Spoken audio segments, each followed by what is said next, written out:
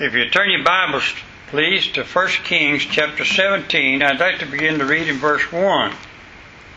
And Elijah the Tishbite, who was in the habits of Gilead, said unto Ahab, As the Lord God of Israel liveth, before whom I stand, there shall not be dew nor rain these years, but according to my word.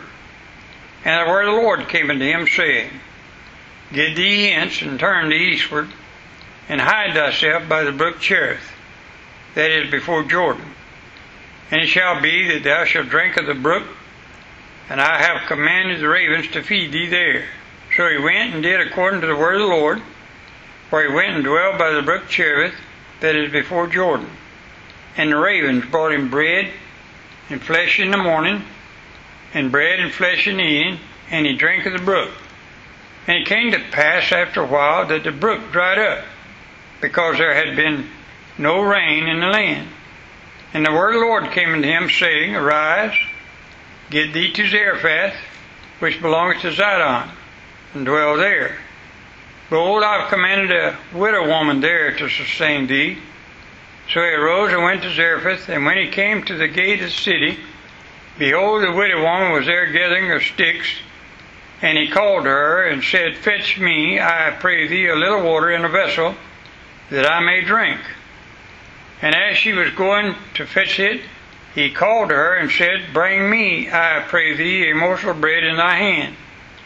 And she said, As the Lord thy God liveth, I have not a cake, but a handful of meal in a barrel, and a little oil in a cruse. And behold, I am gathering 2 sticks, that I may go in and dress it for me, and my son, that we may eat it and die. And Elijah said unto her, Fear not, go and do as thou hast said, but make me thereof a little cake first, and bring it unto me, and after make for thee and thy son. For thus saith the Lord God of Israel, The barrel of meal shall not waste, neither shall the cruse of oil fail, until the day that the Lord sendeth rain upon the earth. And she went and did according to the saying of Elijah, and she and he and her house did eat many days. And the barrel of meal wasted not, neither did the cruse of oil fail, according to the word of the Lord, which he spake by Elijah. Pray with me, please. Heavenly Father, we come to you this morning in Jesus' name. And we recognize, Lord, that we can do nothing, we can say nothing that will be everlasting, unless the Holy Spirit leads and guides us and quickens our minds and thought. And I ask you to get glory to thyself in everything we say and do. Reach somebody for your sake today, we pray in Jesus' name. Amen. This story is about a great man of God called Elijah. As you read chapter 17, 18, and 19 of 1 Kings, you'll see, number 1, Elijah is sent by God to do something for him. Then God prepares his servant for the trouble he'll face as he goes. God feeds Elijah by ravens. Then God feeds Elijah by the widow woman's oil. Now remember something. God says in Isaiah 41 and verse 10, I will help thee. Another verse states, I've never seen a child of God begging bread. In other words, be of good courage. God will take care of you. David cried out, Help, Lord, and God helped him in time of trouble. No doubt about it, we're going through some dark days, but God will see us through it. What we need to do, we need to see the end of this thing and not just the beginning. There's light at the end of the tunnel. Psalms 37, verse 23 through 25 is some of my verses that I use for myself quite often. Verse 23 says, The steps of a good man are ordered by the Lord, and he delighteth in his ways. Then verse 25, I have been young, and now am old. Yet I have not seen the righteous forsaken, nor his seed begging bread. Notice with me, please, for every promise of God, there are qualifications to those promises. For instance, I feel sorry for unsaved people during this time that we're living in. God is not their Father. This verse, and many more like them, tells us God takes care of His own. This verse is to the righteous. Jesus asked the man in the book of Matthew, "Who do you think I am?" The man answered, "A prophet or a good man." Jesus answered, "There's none good but God." So the first qualification of this promise is, are you one of God's children by faith in His Son Jesus Christ? That's righteousness. If you are, then you can claim these verses and these promises. Things might get worse, and you'll be all right though. Things might get bad. God still watches over you. I remember as a little boy back in 1943 or 44, my daddy was a farmer. We had very little. One time I heard my daddy say, well, we got one more can of sardines for dinner and a can of, and some biscuits, some good old homemade biscuits. By the way, I still like those old sardines and mustard, and you can get in cans and those homemade biscuits. But we made it. God is good. Amen? I believe this with all my soul. God will take care of His own. I know a lot of my friends are losing their jobs or have already lost their jobs during this time. And I know that they were making good money. I also know God said, if you don't work, you don't eat. God expects us to do the best we can, and then He takes over. A person came to my office to see me some time ago, and they said, "Preacher, I can't find a job. I don't know what I'm going to do." They said that they interviewed for several jobs, but they were overqualified. I said, "Walmart is hiring greeters at their store. Get one of those jobs." Well, I couldn't do that. I'm used to making $20 an hour or better. Here's what I know works for anybody. You take what you can get until you can get better. Amen? By the way, you never quit the job you got until you got a better one to go to. I practice these principles in my own life, and I know they work. Another thing I know works also, you're never too old to start over if you have to, if God is with you. Never, never, never give up. The older you get, the more you learn. You can do better than you used to do. Now let's go back to Elijah in 1 Kings chapter 17. Elijah, a great child of God, comes on the scene. And God says to him, trouble is coming. And I want to go to and he said, I want you to go to Ahab, that terrible king, and his wife Jezebel, and speak to him for me. Ahab, first time he saw Elijah, he said, Art thou he that troubleth Israel? And old Elijah said, No, you are. But before this, God let Elijah know, I will take care of you everywhere you go. And to prove this, God told Elijah, Hide thyself by the brook Cherith. Now remember, there was a drought during this time. Then God fed Elijah there by ravens, carrion eaters. He drank of the brook, but the brook, the Bible says, dried up. Then God sent Elijah to a widow woman to take care of him with just a handful of meal and a little oil. Chapter 17, verses 12 and verse 13. Elijah said, Give me first. That's simply meaning God first and then you. Then in verse 16, And the barrel of meal wasted not, neither did the cruse of oil fail, according to the word of the Lord. What is taught here is simple. If a child of God will serve the Lord with what he has, then God will take care of you. And it's never like you think it ought to be. God uses strange things to get His job done. I think about that a great deal. God used a big old boat one time to save Noah. And God used a whale. God used a chicken to crow. And you can go on and on, find strange things that God uses in His Word to get His job done. But we need to remember what God has done for us in the past. He took care of us so far. He can take care of us still. Remember, my favorite verse on this subject now is Psalms 37 verse 25. I have been young, and now I'm old. Yet have I not seen the righteous forsaken, nor his seed begging bread. Now let me give you very quickly how to have the qualifications, though, of having God's blessings on your life through it all. Number one, it's the whosoever will. Romans 10:13.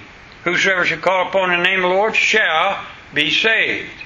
Now this isn't a reason. There isn't a reason in the world anyone cannot have the blessings of God on their life if they want to and if they will.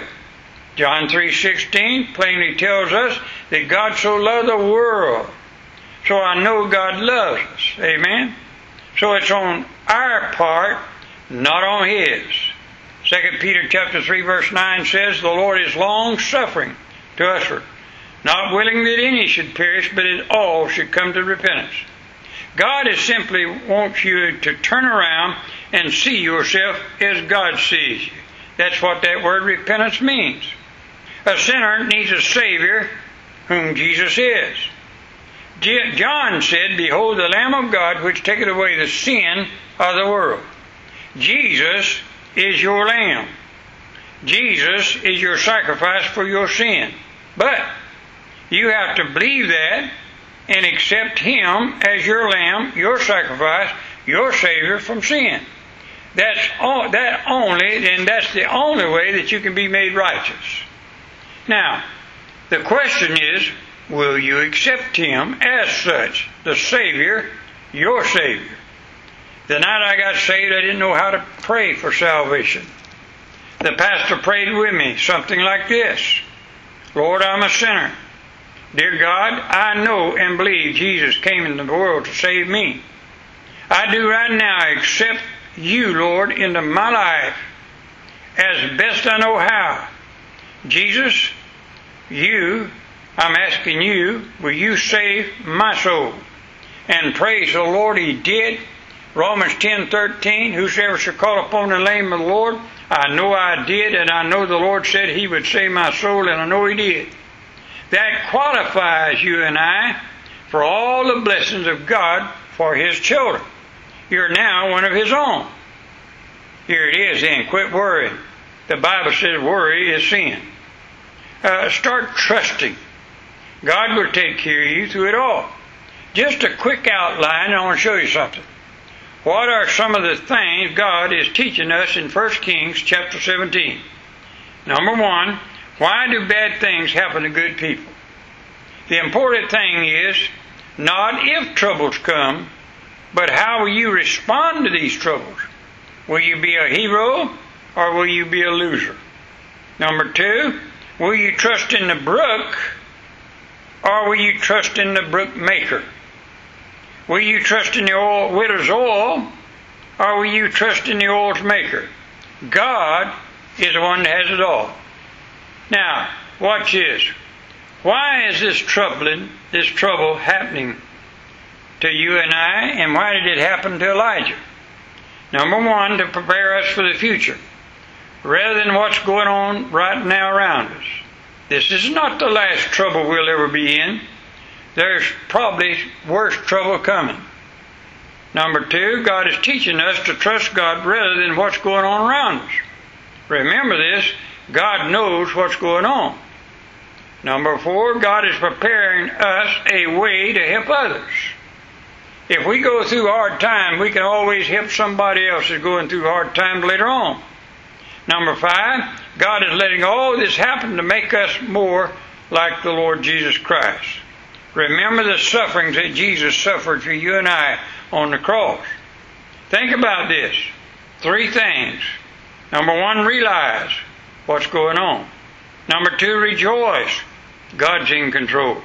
Number 3, remain faithful.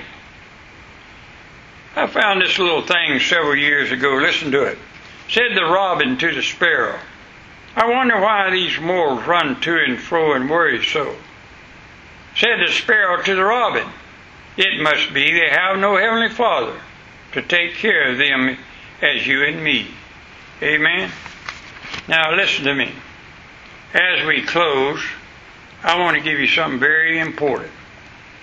And if you'll bow your head right there where you're at, doesn't matter where you're at. You can be in your car, you can be in your home, you can be in church building, anywhere you want to. But if you'll bow your head and heart to God and ask Him to save your soul, if you never have, it's simply because God made it simple. Lord, I believe you are my Savior. Lord, I ask you out of my mouth to come to my heart by faith and save my soul. I'll trust you to do so as best I know how. That's simple. That's a simple prayer. But I was reading, and we'll find out a little later on if you'll keep reading the book of 1 Kings, that Elijah prayed fire down from heaven. Elijah defeated the prophets of Baal. And as he called that great prayer that Elijah prayed for God to send fire down from heaven, I found out there's only 53 words in that simple little prayer. Here's what I'm saying. It don't take long prayers. It don't take a bunch of crying and agony. It takes simple faith in the Lord Jesus Christ and God's Word. And if you will do what God asks you to do to be saved, He will save your soul. But it's what stands between you and all eternity. If you'll ask Him to save you, you have eternal life. Please, if you would please, write me and let me know. I'd like to rejoice with you if you accepted Christ as your Savior. Or I'd just like to hear from you if you'd like to write and tell me when you accepted Christ. I always rejoice when I hear somebody coming to the Lord Jesus Christ and when they got saved. I know I got saved when I was 26 years old. And here I am 84 now, and I'm still rejoicing in my salvation. And I'd like to rejoice with you. If you would, write to Brandon Fellowship Baptist Church, 2700 John Moore Road, Brandon, Florida, 33511. Or phone me if I'd like to talk to you at 813-486-3569. I thank you so much for listening. And God is blessing on every side if we would just give God the glory and worship Him as our God and our provider. So stay strong, stay true. God will take care of you. Amen. Father, would you bless the reading of Thy Word? Bless everyone that's in hearing distance.